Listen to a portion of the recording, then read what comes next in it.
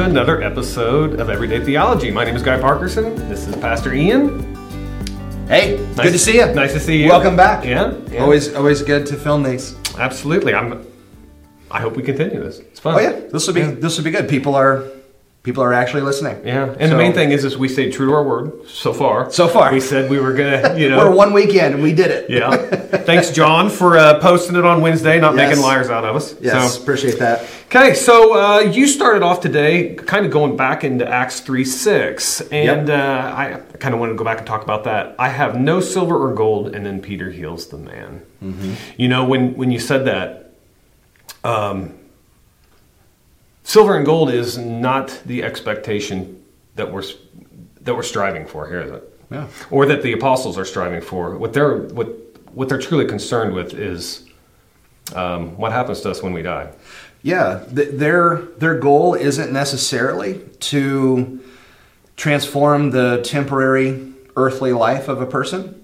Now, and what's interesting with Peter saying, "I don't have any silver or gold," the church had a treasury.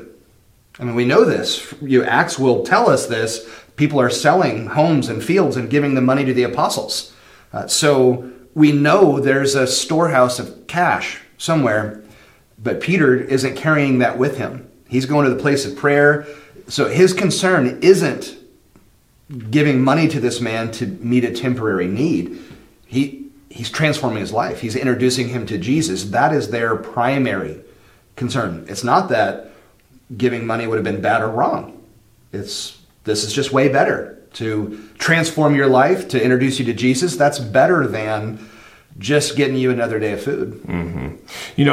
When you mentioned that, I thought about I thought about when we see heaven for the first time and how remarkable that's going to be, and we're not going to be worried about silver and gold. No. But have you ever seen the videos of the babies that can't hear, and they put the hearing aids in their ears? Yeah, I cry every time. Oh my gosh, they just light every up. time. Yeah. Or the 40-year-old or 50-year-old man that has been colorblind his entire life. Yeah, puts on those glasses. And they put those glasses, and he sees. And every time I see that, I'm like, that is a picture of heaven right there. Yes. Even the face lights up. Their delight of this is how it's supposed to be. Yeah. That's going to be what happens when we see him face to face. The delight of that. This is how it's supposed to be. When we experience life in the new heavens and the new earth for all of eternity, this is how it's supposed to be. This is what true color looked like. This is what it means to hear. This is how we were meant to experience life, but sin ruined it. Yeah. Gosh, my mind just loves to wander about what heaven is going to be like. Yeah. And I think that's what, when I see where he's totally distracted, he's trying to distract the people of, not to be focused on the silver and gold, but to think of greater things. Yeah. There's more important things than you begging for another day. Yeah. Okay, so today, during the service, you mentioned how we as Christians are supposed to navigate this world. And this morning in our small group class, we were talking about how to define what defines manhood. Right. And one of the things that the video that we watched, it said that without Christ as your standard, we're more reactionary. Well, we react as opposed to have a true defining character that Christ is. Yeah, right. Well, yeah, without an example to follow, without this picture of who Christ is as perfect manhood. I mean, this is what we're all meant to be, like him in all ways.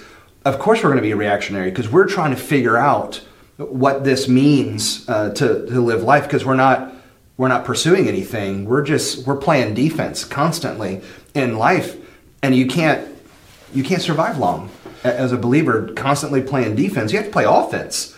So we're in active pursuit of Christ and Christ's likeness, growing in personal holiness to be more like him. That's playing offense. So we don't take our cues from the world and what happens to us in that world. We take our cues from him, because that is an objective standard that never changes. That doesn't move. What the world believes in today is not what the world is going to believe in 6 months from now. They're going to flip-flop on everything. So if you're just putting your finger to the air to see which way the wind's blowing and following that, you're never going to achieve what the Lord has for you.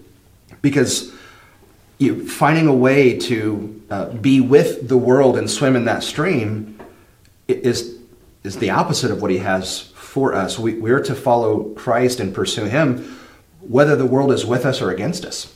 And the world's reaction is inconsequential to us. That just doesn't matter. And the tide shift in that. Oh yeah, they're all over the place. So the pendulum swings throughout history. I mean, even in our own American history, there was a time when the church ran the country. Christians had entire cities that were theirs, and it was punishable by law that if you didn't come to church. Like, it was a crime to not go to church. We've certainly come a long way. And I'm not advocating we go back to puritanical days. But again, those things shift. The faith comes in and out of favor with the world. What they do and what they believe, it really ultimately doesn't matter to us at all, because we're pursuing him. And that's the goal. That's the standard. What happens around us is secondary at best. Yeah.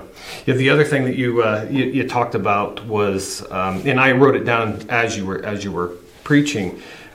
Why do they hate us so much? Why are we so irritating to to the outside world? And I'd heard of the analogy of salt being a preservative and being savory. I had never thought of it being irritating. I'd never heard that before. Yeah. And that was, and who hasn't had salt on an open wound or something like that? And it is just beyond irritating. Yeah. And needless to say, I scratched the question out because that's the answer. It's irritating. It is. Again, salt does have, when he calls us the salt of the earth, he doesn't use it like we use it today. We use it as, again, salt of the earth kind of people. What do we mean by that? Well, it's not what Jesus meant by that. Salt of the earth, yes, we are a preservative in the world. We're to have a purifying effect in the world. Yes, absolutely the case. The more Christians you have, the holier of a society. I mean, you can't help that. But we're an irritant.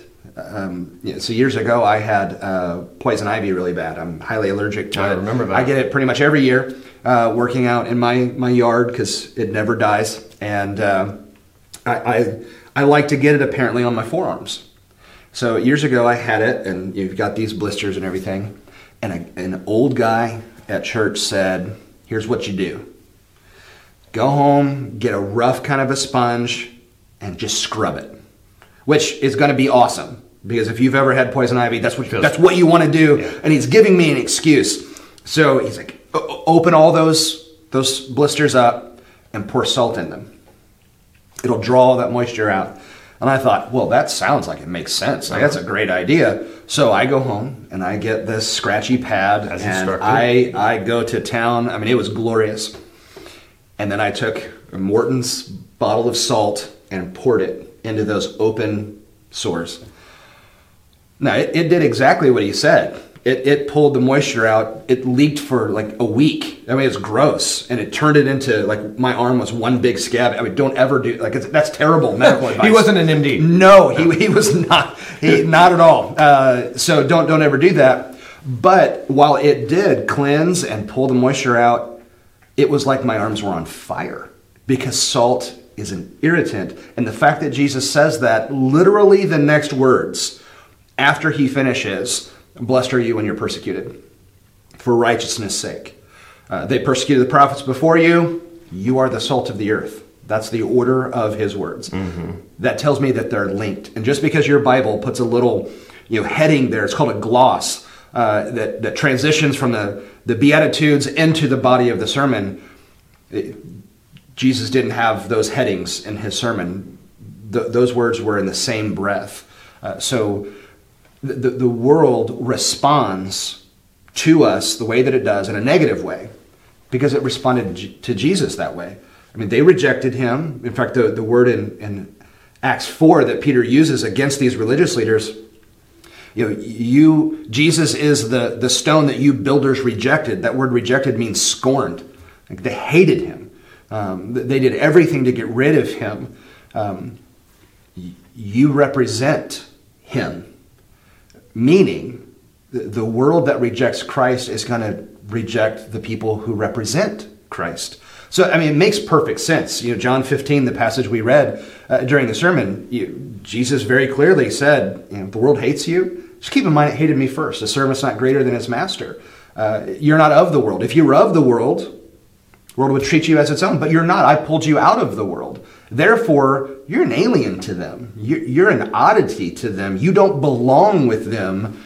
Therefore, how do people react to things that are different? Well, they attack it. They reject it. That's what's happening to believers around the world. This is why you can't take it personally. Now, if you're persecuted because you're a jerk, that's on you. But if you're persecuted for righteousness' sake, it's because you represent Christ and you're trying to live a holy life, not because you're just mean to people around you, that's on them. Don't take that personally. That they rejected Christ, they're going to reject his followers too. It's okay. Yeah, and at the beginning of your sermon, you had the 20 seconds of... 20 seconds of insane courage. Yeah, 20 seconds of insane courage. Yeah. And I never put together that 3 months before... Well, that was the other thing I want to talk about. And Acts 4, 5 through 6. On the next day, the rulers, the elders, the scribes gathered together in Jerusalem with Annas, the high priest, and the Caiaphas. And you go through, and I read that. I have no idea who those people are. Yeah, right. But you did a great job of showing who these people are to that culture at the time, and they were it. This is the who's who that's gathered. And 3 months before that, Jesus was standing before them. Same room, same men. And I never put that together. Yep. And they killed him. And they killed him, and that's where the 20 seconds of insane courage comes into place. Yep. They knew that. Peter knew that. Oh, that he knows exactly what's at stake. Why is it after the resurrection, the apostles, those early disciples, why is it that they're in an upper room with the door locked in Acts 1? Because the very people who killed our Lord could be coming after us. Why is it that Peter denied in the courtyard 3 times the night Jesus is betrayed and arrested and going through these trials? Why is it? Because they've arrested him and they're in the process of condemning him. I don't want to be associated with him. It's self-preservation. So he denies Jesus 3 times in the name of not being put in the same boat. And wonderfully ironic. Now, in Acts 4, he is in the same room where Jesus was, and he doesn't deny here. totally different person. He delivers. Goodness gracious. And really, oddly enough, that I started with it, the 20 seconds of insane courage. If you were to read his sermon here, I mean, not quite right to call it a total sermon. He's just done that sermon. This is his defense to this inquisition. It takes you about 20 seconds to read it. He has these 20 seconds of insane courage that makes all the difference in the world. It's incredible. And that's solely dedicated to the work of the Holy Spirit, because absolutely. After Pentecost, the Holy Spirit comes, and that's when everything changes. Everything changes at Pentecost. Yeah. Well,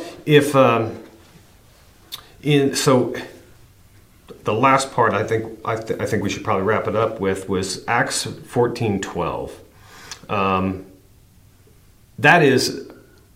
That's open. That's salt on an open wound. Oh, 4:12. You mean 4:12? Yeah, 4:12. Yeah. There's salvation in no one else. There's no other name under heaven given among men by which we must be saved. Yeah. That's the salt in the wound. That's the irritant. Because there's not a worldview out there that would take offense to that. Atheists think that there is no God, so there's no point in it. Yeah. Every other religion thinks that they can save themselves. Christianity is the only religion that we don't rely on ourselves to save. Right. To give us eternal life, the gift of salvation, we have to look to someone else. Yep. And, that irritates a lot of people. Oh, there is, you're right, there is not a worldview, there is not a religious system that isn't going to find offense at Acts 4:12, which is why I said it's the most offensive message in the history of the world. I legitimately believe that. It is. Every world religion, every single one, believes they're the right one and everybody else is wrong. So all of this nonsense of, well, all the world religions are basically the same, and we're all good. We all teach the same basic framework of morality or ethics. That is nonsense. If you look at what world religions actually teach, all of them are mutually exclusive. All of them. We're right, those are wrong. So Hindus believe in 330 million gods. They believe that they're right, and the fact that there's one true God, they believe that's stupid. So both of those can't be true at the same time. Yeah. Both of them can be wrong, but both of them can't be right. So all religions are this way. Even the absence of religion, which really kind of is its own religion. I would agree. A worldview that frames how you view things. What do I need religion for? What do I need someone to save me? I'm good to go. I'm good. I'm holy, whatever word people would use to describe themselves. Christianity is the only faith on the planet that teaches you are incapable of saving yourself. You cannot stand before a holy God on your own and expect to survive that. He's going to kill you because that's what happens to unholiness in the presence of a holy God, unrighteousness in the presence of a righteous God. You don't survive. So it is the epitome of arrogance to think, well, I could stand in God's presence and I can wheel a deal, or I am good enough to say to him, I belong in heaven. You got to be kidding me. Again, the epitome of arrogance. Christianity is the only one that says it's not just that you won't, you can't. So the man who's healed in Acts 3 is actually a picture of all of this. So you got to love how all of this is built from this miracle in Acts 3. So here's this lame beggar. Again, we find out later in chapter 4 that he is over 40 years old. He's been begging all of his life. He was born without the ability to walk. He cannot do anything about that. He cannot change his self. He cannot change his station in life. He is reliant on someone outside of him to care for him. He is reliant on Peter locking eyes with him and saying, I don't have any silver or gold. What do I do have? I give to you in the name of Jesus Christ of Nazareth. Get up and walk. And then Peter reaches down and helps him. Why? Because the man can't stand on his own. He needs someone outside of him to pick him up, and that's when the miracle of healing occurs. You cannot save yourself. You're incapable of that. You don't even get to choose the method by which you are saved. You need someone outside of yourself to provide for you the righteousness that God requires. And Jesus is the only one who provides that righteousness. So this healed man from Acts 3 is a picture of what theologians would call imputed righteousness, an alien righteousness, and outside of myself coming and helping me because I don't have it within me to do anything about this. Only God can step in and actually do the saving. Thank God.